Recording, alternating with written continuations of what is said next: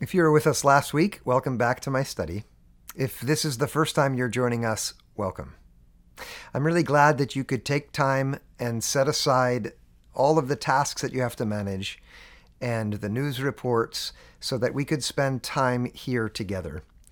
It's been a week like none other behind us. No one's ever lived through a time like this. And it's been hard for everyone, for me too. But one thing I'm happy to report is that we heard from many of you that what we did together last week was helpful, and that's just what we had hoped for. And that's what we hope for this morning as well, because right now, everyone needs help. This morning, our focus is going to be on the subject of control. One thing that's become very plain to us is that we have a lot less control than we thought. There have been all kinds of changes put upon us, and coming to grips with this has caused a lot of distress and a lot of anxiety as well. And so this morning I have some practical guidance from Scripture, as well as some helpful thoughts from people who've lived through very challenging times, and then shared what they've learned to help others. When I was a graduate student, I lived through a time of real distress, and I found help from an old philosopher called Epictetus. He was born in 50 AD in the household of Nero, the tyrannical emperor. It's hard to imagine how volatile and unpredictable his upbringing was. But Epictetus learned to take responsibility for himself so that as he grew, he was no longer the victim of his circumstances. He went on to become a free man and teach in Rome, and there he shared what he'd learned with others in hopes of helping them. Now this week I dug off my shelf one of his old books, and I want you to learn with me from him how it was that he grew to understand life in a way that enabled him no longer to be the victim of his circumstances. I want you to listen to the heading in the first book of his discourses: of the things which are under our control and not under our control. Every life is filled with circumstances over which we have no control at all. But on the other hand, no matter what happens to us, we still always remain in control of certain things. Learning to distinguish between these two and pay attention is the key to becoming a responsible person. And Epictetus learned this from his own experience, and he wanted to share that with other people.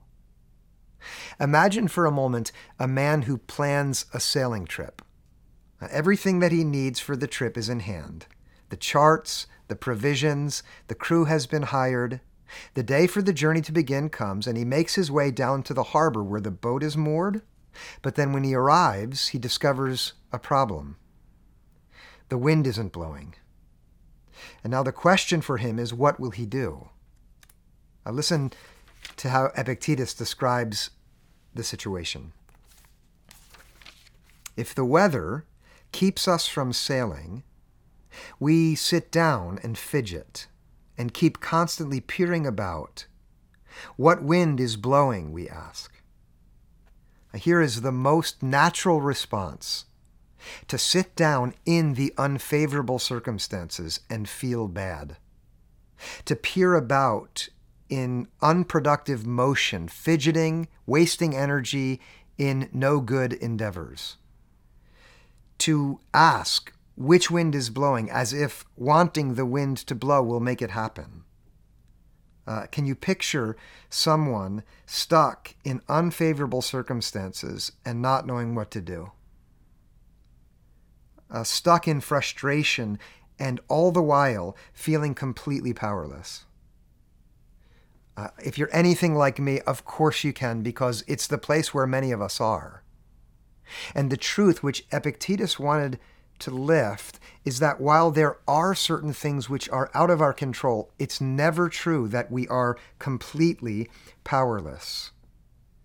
The fact is that by design, there are certain things which we cannot change. Look at how Epictetus brings that up. He says, God has not made you steward of the winds. By design, you cannot change the weather. Never, ever will you have any power at all to change the wind.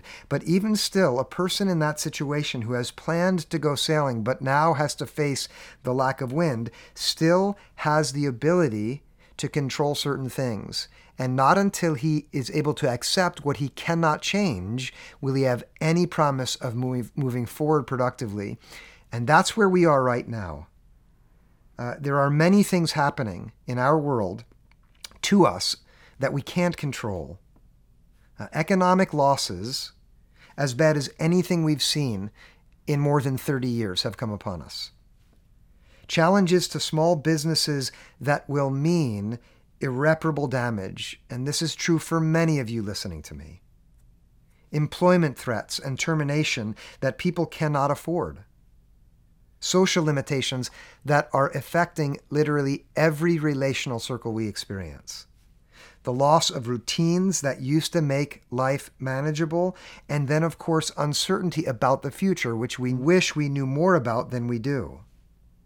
Now, all of these changes have come upon us, and we can't control them any more than we can control the wind.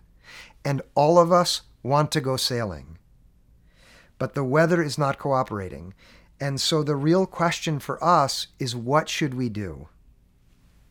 I want you to listen to the wisdom of Epictetus. We must make the best of what is under our control and take the rest as its nature is. Now here, this is important for you to take from me. God has made you so that you do have control over certain things. Of course, you are limited. And there are many things happening right now which you cannot change and you wish were different. If the wind's not blowing, that's not something you can change. And what you need to learn to do with whatever changes are coming right now that you wish were different is to stand up and walk away from the harbor when there's not going to be enough wind to sail. We need to stop fidgeting and direct our energy toward new endeavors, which will be productive even if the wind doesn't change for a very long time. We need to turn our backs on the plans that are no longer going to work and head off in a new direction, letting go of what we can't change and making the best of what we can change. And this is the truth about you, which is the direct result of how God has created you. God has made you with definite power. You have God-given agency and the ability to exercise control over many important things by His design, which nothing in your circumstances can take away. Surely you have not been made the steward of the wind, but you have been made the steward of many other things that matter significantly. And becoming responsible men and women, boys and girls, will mean that in these days we have to accept what we can control and make the best of those things. Now here's where the Bible offers very practical guidance. If we come to Scripture with open minds, we find that there are many things which God has put within our power to control, which will bless us and build us up when we let go of what we cannot change and direct our attention instead toward what we can. I have 5 to point out to you this morning, and I want you to take note and listen with grace, and then apply yourselves to making the best of these, and watch how things shift for you in these days ahead for the better. The first thing which is within your control is to form new habits. With so many changes being forced upon you, many of the old routines will have rapidly disappeared. Your morning patterns have all shifted. You no longer have to catch the bus, no more hour in the car or on the train. Your commute is gone. Your kids don't have to be up and out early like they used to, so you have some new time on your hands, especially in the morning. Now, when old routines go away, they leave behind a space like a vacuum. And unless you put something new in there on purpose, a new behavior is going to rush in there to fill that space. And maybe it won't be the best thing for you. For me, starting on Monday morning, I got up early, went downstairs, and I immediately opened my laptop and started to look at stories on the internet. One after the other, I read the reports, and each one made me more anxious than the last. And there I went through my first hour of the day, giving myself to anxiety-inducing stories. And already by Wednesday, it had become a routine for me. But listen now, the habits that we develop are within our control. And now it's especially a time for high potential to begin new habits since so many things have been changed, especially first thing in the morning. Now, I want you to listen for a moment to Mark's description of the habit that Jesus had in the morning. And this is in Mark's Gospel in chapter 1, verse 35. Listen to this. In the morning, while it was still very dark, Jesus got up and went out to a deserted place, and there he prayed.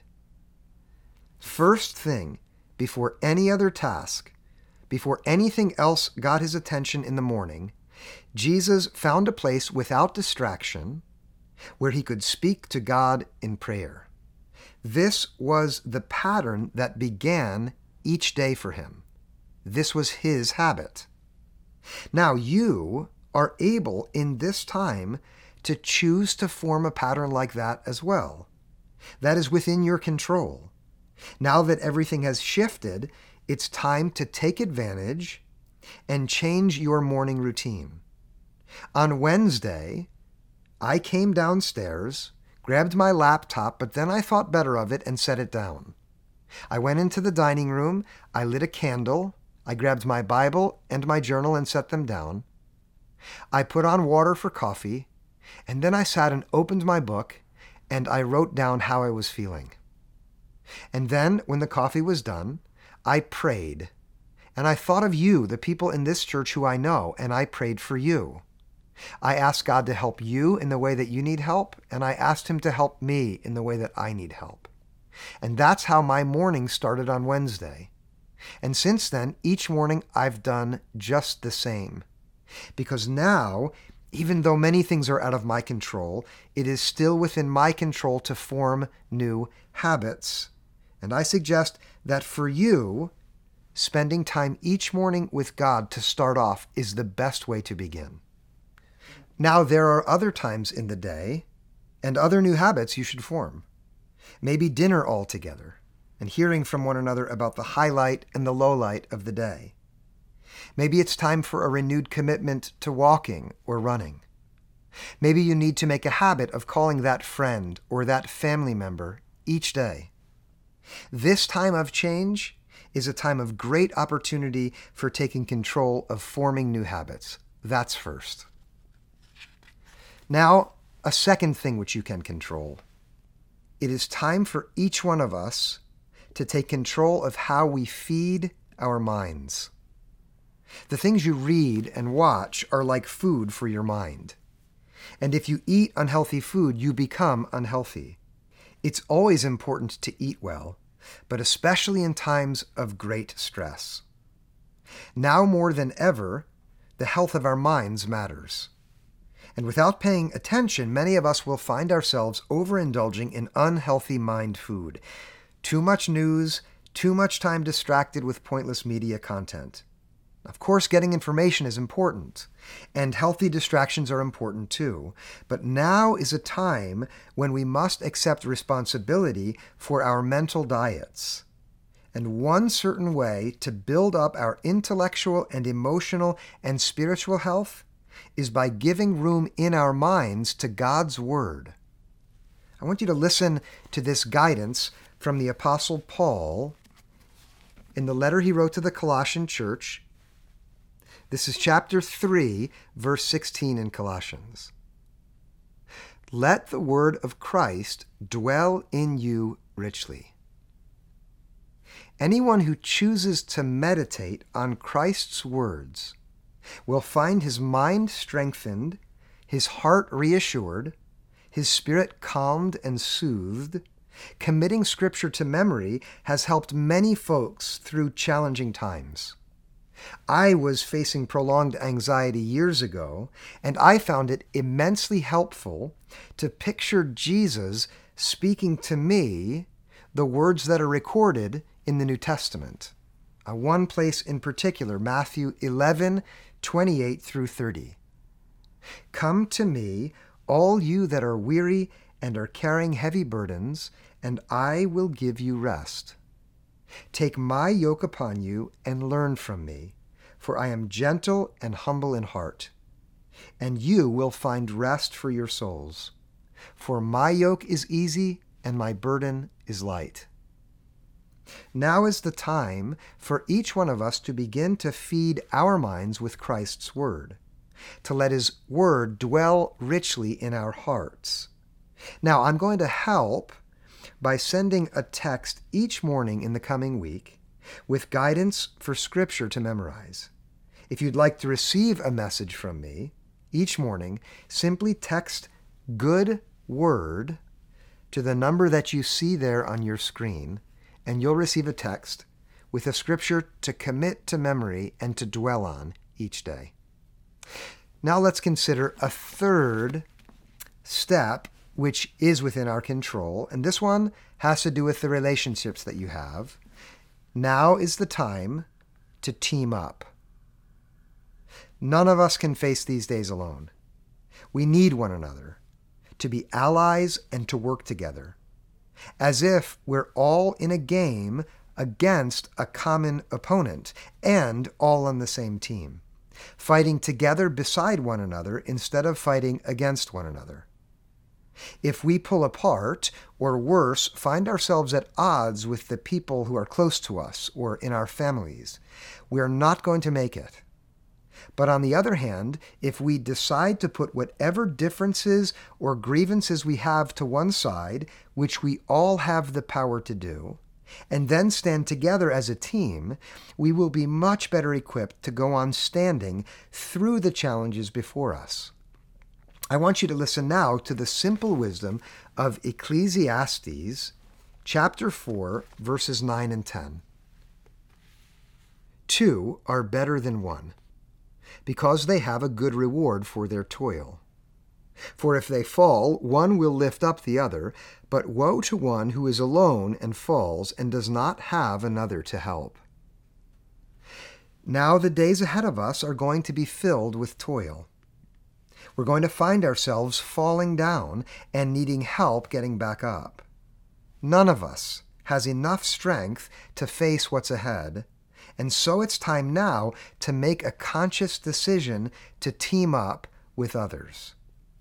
If you live alone, you need to identify a few friends or family members at a distance and tell them that you need their support and help, and you will give yours to them. Form a team with them and rely on one another for this game we find ourselves in.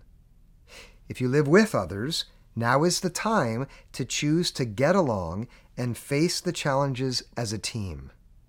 If you have siblings and you're home together out of school and you're getting on each other's nerves, you need to practice saying to one another, "Let's be on the same team." If you have a spouse, now is the time to pull together. Agree that when things get tense, you each have permission to say, "Let's be on the same team." And then let go of your frustrations, lock arms, and play the game as teammates. This is time for us to work together. That's the third thing we can do. And now the fourth, this one is for you personally. It's time to take care of yourself. The world needs you right now. Your family and your friends, your siblings, and your church need you now. And the only way you're going to be available and effective for others is when you're doing okay. Not only physically, but mentally, emotionally, and spiritually too. And I'm sure of this. Every one of you is going to be having a difficult time, because this is a time that is difficult like no other time has been for us. So you should not be surprised if you're struggling with serious stress. But it is also a time for you to take healthy steps toward self-care. And every one of us will have the ability to look after ourselves, and we need you to do that. Now, Paul wrote these words to Timothy, a young man who had good work to do in the early church as a teacher. And these words to Timothy are words that we also should take heart as if they're written to us as well. In 1 Timothy 4:16, listen. Pay close attention to yourself. It's easy when we're trying to look after others to ignore ourselves, and especially when we're inclined to love people like Jesus told us to. But unless we're caring for ourselves, we won't be good to anyone else. And so now it's time for you to pay attention to yourself, to notice where you are emotionally and spiritually, and take the steps that are within your power to care for yourself. You can't help anyone if you fall to pieces. So it's your responsibility to find healthy ways to disconnect from the hysteria all around us and to recharge. Of course, you must be careful about unhealthy paths. They're going to be all around us, and if you've already started to walk down some, you have to ask a teammate for help. There's no need for shame. Reach out and get some help, and then find healthy ways to disconnect and rebuild. For me, I've begun to develop a new routine at the end of every day that's helpful for me. When I'm done with my work, and before dinner starts, I go downstairs and I put a record on, and I turn it up loud enough so that I can sing along, and then I clear the pool table once, twice, as many times as I can through one side of an album. And then I go back up and have dinner, and as the kids are getting ready for bed, it's back downstairs for the other side of the album and for another run at the pool table. Now, when this is all done, and my friends who I play pool with come back over, they're going to be in trouble because I'm going to become very good. But in the meantime, this is how I'm taking care of myself. And each one of us is responsible for finding the way that works for us to manage our stress in healthy ways. That's the fourth thing which is within our power to control. And now the fifth.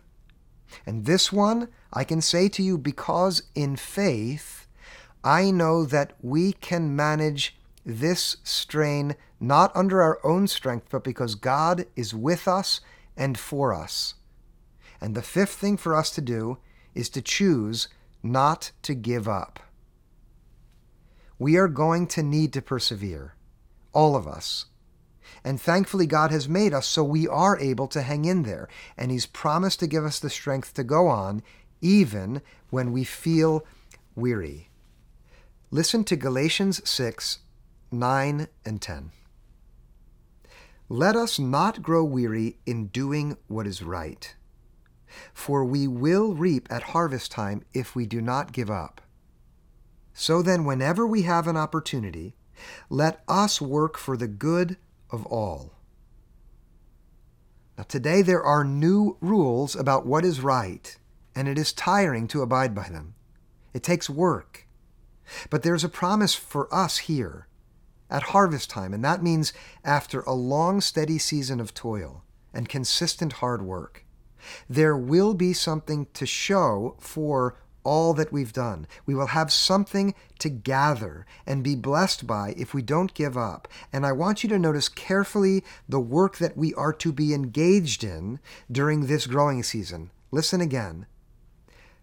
Do not grow weary in doing what is right. Do not tire of that, working for the good of all. This is what we are challenged not to give up on.